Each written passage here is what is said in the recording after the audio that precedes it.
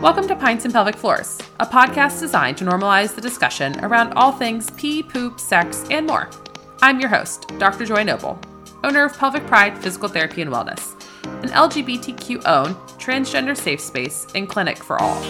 Grab a pint and come as you are as we uncover the myths around our genitals and destigmatize normal body functions, as well as normalize asking for help. So raise your glass, because it's a beautiful day to save pelvic floors. Hi friends, welcome to episode 2 of Pints and Pelvic Floors. Today we're going to talk about what the pelvic floor actually is and why we should care about it. So, if you are on TikTok or on Instagram Reels, there is a lot out there in the world about the pelvic floor. You can find all sorts of information. Some of it's really good. Some of it's a little questionable. Occasionally I'm getting sent videos like, hey, is this thing that says to water your plants with period water a legit thing?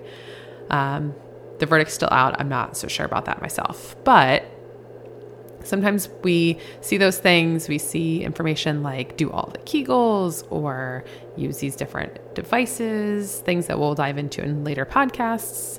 But the big question really starts off with what in the world are they talking about when they say pelvic floor? So let's dive in.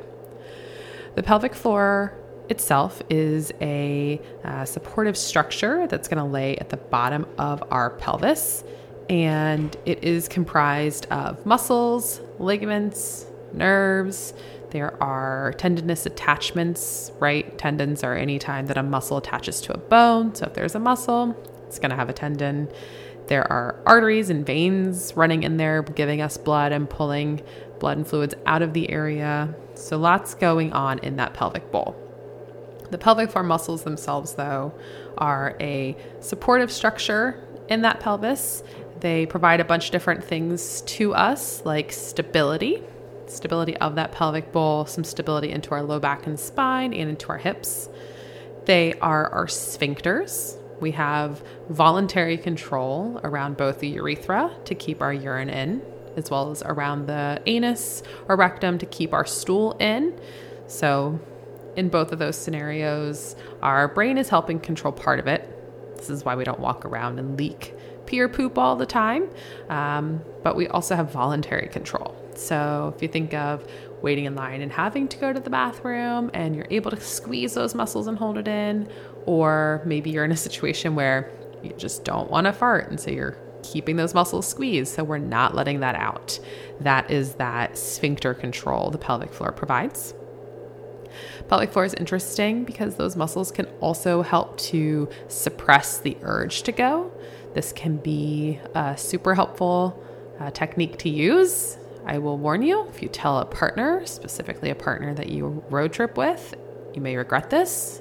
I did that and told my husband about Kegels and what's right, what's wrong, what we want to go for. Part of this education in him just learning what I do as a pelvic provider. He also learned about suppressing the urge, engaging our pelvic floor, distraction techniques, using our calf raises. And so now, in the most loving way, he likes to use that against me. So when we are on a road trip, if we're not ready to stop yet, and I tell him, hey, we need to find a bathroom, he'll say, just do your techniques and stop that urge.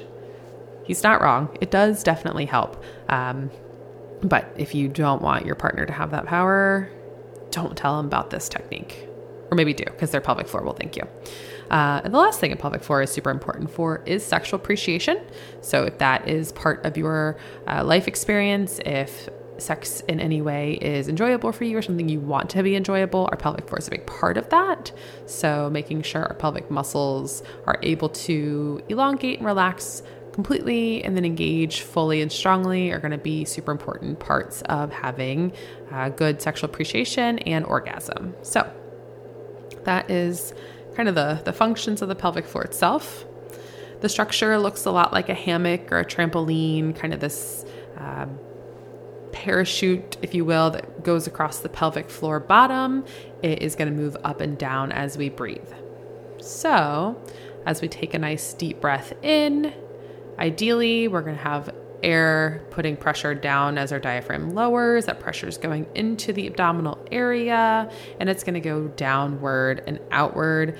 So one of the places it's going to go is to the pelvic floor. So with that inhale, the air comes in and the pelvic floor should drop. In reverse, as we exhale or blow that air out, the pelvic floor is going to lift back up to its neutral resting position. So pelvic floor is very active, even when we don't think about it, because each breath we take, our pelvic floor is part of this mechanism in the body. Other functions or other things we want to consider about the pelvic floor is that it's going to be super important for bowel and bladder health. We already talked a little bit about suppression of urge.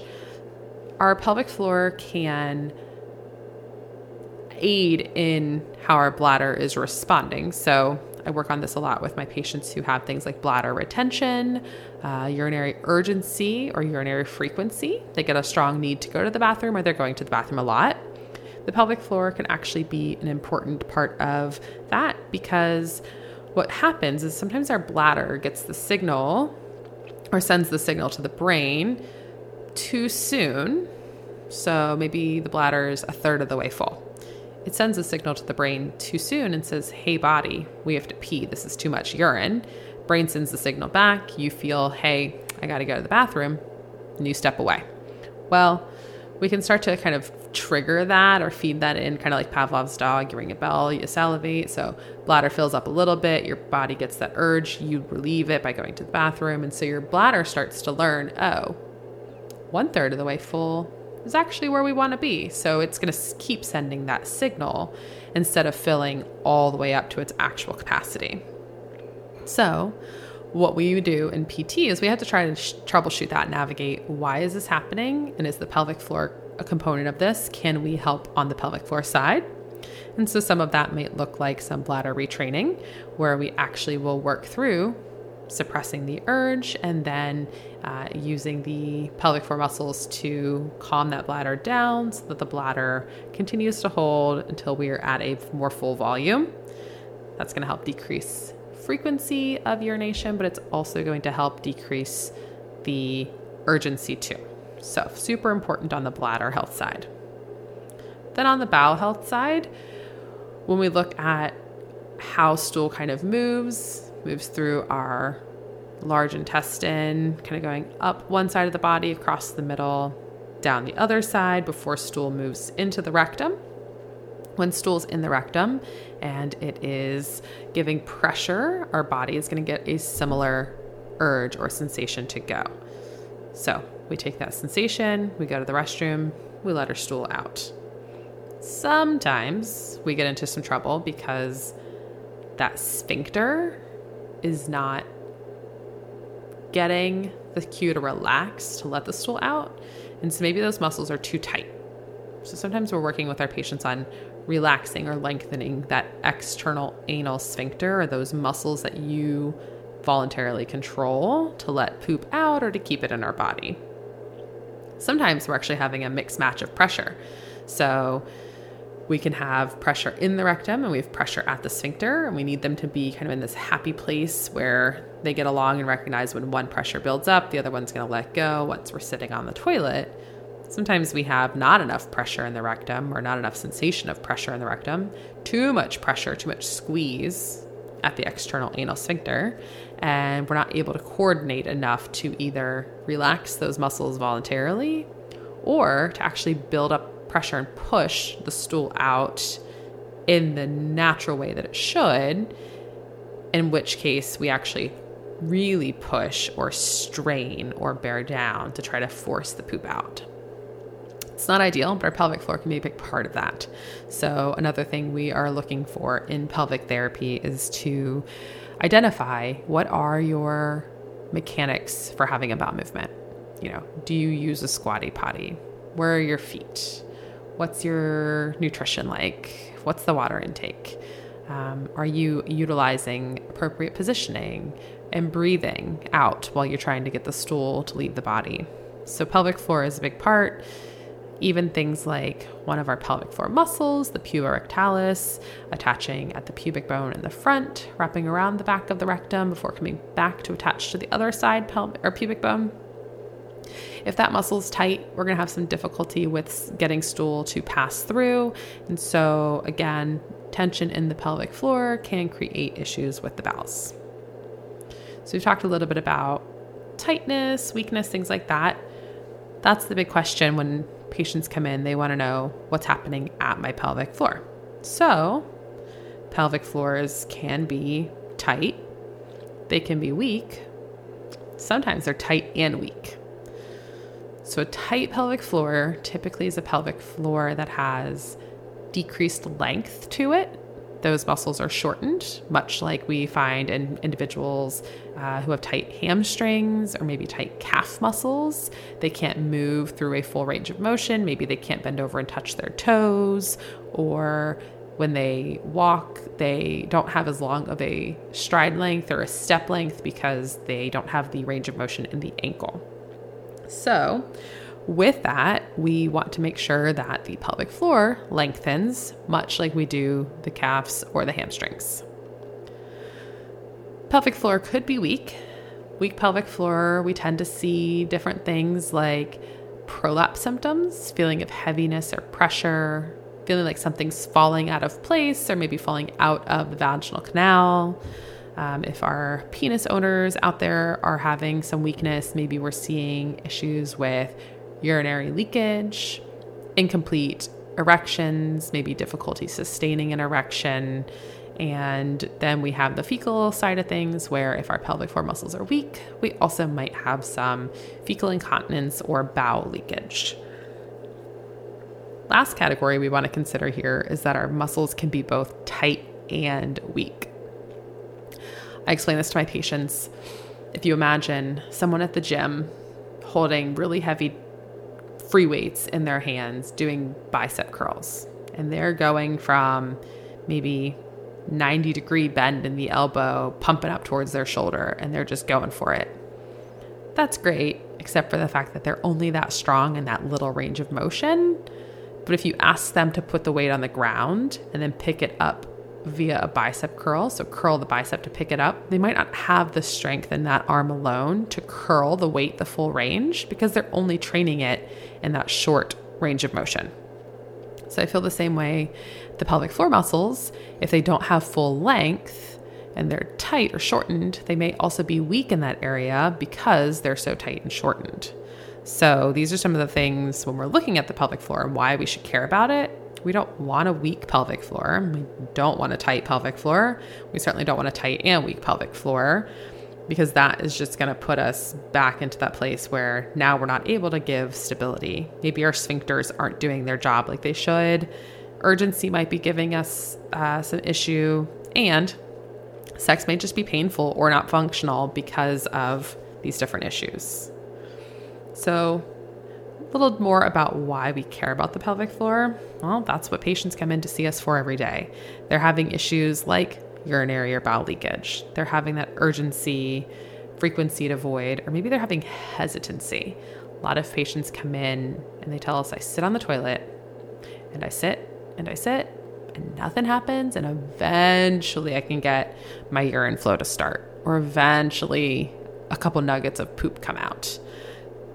That also leads us to constipation. Some of the issues that happen with the pelvic floor are constipation. Has a lot of different factors that feed into it, a lot of different things that tell us that, why the constipation is happening. Sometimes it's water, sometimes it's nutrition, sometimes it's movement, it can be the muscles, it can be something bigger happening. There might be a neurological component inside. There might be something happening, maybe that motility or the speed of movement of stool through the body is slow. So there's a lot of different components to constipation. We're going to help tease those out, figure out what we think might be part of it, and ensure that we're addressing everything that is related to the pelvic floor itself. So the tightness, the tension, and then also looking at those other pillars of pelvic health to ensure your treatment is as well-rounded as it can be. Talked about prolapse. Again, that's the things kind of feeling like they're sliding or slipping out of place. This is a common issue we see when our pelvic floor isn't functioning optimally. So it's super important to care about your pelvic floor because we don't want to be dealing with or struggling with prolapse. If you are, there's a lot of different things that can be done. We'll talk about treatment for prolapse in future episodes as well. But just keeping in mind that is one of the potential side effects of a pelvic floor dysfunction. Our last super common thing when it comes to the pelvic floor is we see a lot of issues with pain or muscle spasms. This comes to us with many different diagnoses or names. It can be dyspareunia, which is just painful intercourse. It can be vulvodynia, vestibulitis, vulvar vestibulitis, any kind of coccydynia, tailbone pain, really any combinations of prefixes and suffixes that get us to pelvic and pain. So vulvar pain, penile pain, vaginal pain, testicular pain, anything within this genital or pelvic area can happen. A lot of times it's from tight muscles or muscles that are spasmed. Other issues we find is nerve problems. Many patients come to us with nerve issues, most commonly the pudendal nerve, but we're not going to rule out others. There's other nerves in the area, genitofemoral, obturator, different innervations from different areas that all need to be screened while we are assessing the pelvic floor. But when we go back to kind of that initial, what is the pelvic floor made up of? Muscles, nerves, ligaments. We want to make sure everything in those categories are in the most ideal, position and function. And so when our muscles are spasmed, if they're squeezing on a nerve, or if we have some degeneration happening at our spine and we're impinging on a nerve, we may get some pain into the pelvic floor. So part of our job is to help tease out, is the pain coming from a nerve? Is the pain coming from a muscle? Is it kind of coming from a combination of both? So those are common issues when it comes to the pelvic floor. Another interesting thing we take into consideration when discussing the pelvic floor is how our pelvic floor tends to be an area that holds a lot of stress or a lot of trauma. And I say this to patients not to concern them, but to recognize that trauma can mean a lot of things. Birth traumas, maybe a physical trauma, an emotional trauma, could be a generational trauma. A lot of interesting just information out there in the world about that. Or it can be stress. So sometimes we don't recognize or realize how much our body holds on to stress until we put ourselves in different situations. So maybe it is a particular person you interact with in a job. Maybe it's the job itself. Maybe it is a friendship or a situationship that's just not going well and it ends and you recognize how different you feel because your body has been able to maybe change the stress that's being placed on it or remove the stressful situation, and your pelvic floor feels different. We see this a lot in clinic when patients bring up those conversation topics, those stories while we're doing hands-on work. We actually start to feel their pelvic floor squeeze around us as we're treating. And that just kind of lets us know, hey, this topic here, this is kind of a hot spot for this patient. This is an area that is potentially increasing their pelvic floor tension all the time, not just while we are assessing it. So it's very interesting the way that happens. We see this a lot as well with our new parents who have delivered baby via cesarean. That incision can hold a lot of stress and trauma. Many of these individuals go into their delivery time not planning on a C-section. So whenever delivery shifts that direction, there can be a lot of emotions, valid emotions, but emotions tied into the plan to get to the cesarean, whether there was just delayed movement from baby, the whole progression of delivery was stalled, and maybe parent feels like they didn't do their job in delivery right, which is, many, if not all the time, not the case. They have done everything they can. Sometimes it's just that's how the delivery is going to happen. Sometimes it's more of the medical emergency route where something's not happening like it should. Blood pressures are doing something, heart rates are doing something, whether it's for the birthing parent or for the baby, and the decision is made that this needs to turn to a cesarean delivery. And so these parents had a vision going in potentially of what they wanted their birth to look like. Maybe it's changed course. It's not going how they want. And so some of that stress and that trauma and that loss of what they wanted their delivery to look like gets tied into that C-section scar. And I have patients who don't want their partners touching it, or they themselves feel very disconnected. Don't look at the area, don't touch the area, kind of ignore that it exists. Maybe they don't want baby even touching it or laying on it. And so it's amazing how much our body can hold in this area. And so if you've never read the book, The Body Keeps the Score, it's a great place to start when you're looking into more information on this. I'll drop that in the show notes as just a reminder, but that is one place or a good resource that you can read more information on this. But our body definitely can hold on to these things. And so we have to keep that in mind when we're looking at, again, what is the pelvic floor and why do we care about it? Well, lucky us, the pelvic floor can be a place where we hold stress and trauma. And that can turn into why we have tight pelvic floor. That can turn into why we're dealing with painful intercourse or difficulty having a pelvic exam or fear of getting a pap smear done or difficulty with erection because of previous traumas with a partner or something like that. And so it's super important to just recognize that everyone's case is a little bit different, that we've talked about a lot of different things. There's a lot of structures, there's a lot of functions, there's a lot of possibilities as to what could be going right or wrong within our pelvic floor.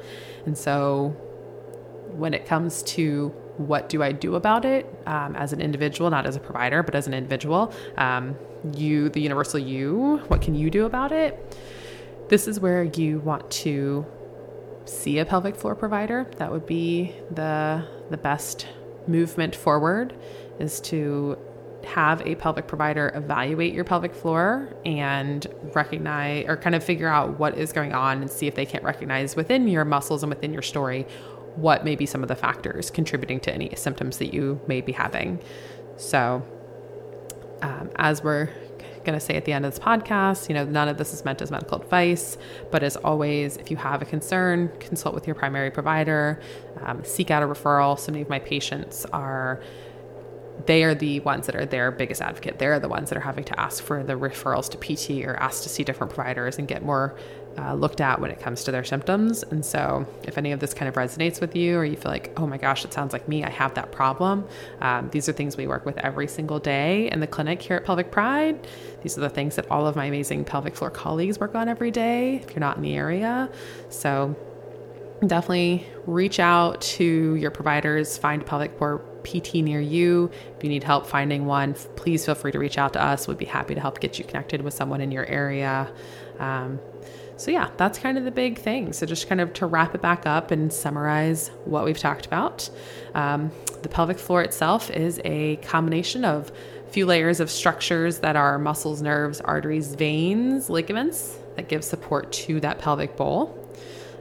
It is going to be super important for all things related to bowel, bladder, and reproductive/sexual health. And then they are important because we just want to make sure they're functioning right. We don't want them to be too tight, too weak, or a combination of the two. Ensure that we're not having any issues with leakage or pain or constipation or anything that might be negatively impacting this area. So super important set of muscles, super important that we take care of them. Obviously, I have an entire practice built around the care for these. There's an entire specialty in the field of the pelvic floor. So they are a super important set of muscles. They're a grossly overlooked set of muscles. And so patients may have dysfunction here and not find help for years. So if any of this sounds like you and you're looking for help, definitely reach out. So hopefully this was helpful. If you have any questions, let us know. If you have any questions on other topics or any things that you would like us to cover, feel free to reach out. And I appreciate you hanging out for this episode. Stay tuned for our next episode where we are going to discuss what the training is like to become a pelvic floor PT. Cheers. Hey everyone, just a quick reminder that this podcast is for educational purposes only and does not constitute providing medical advice or professional services. Please reach out to your primary care provider if you need any assistance.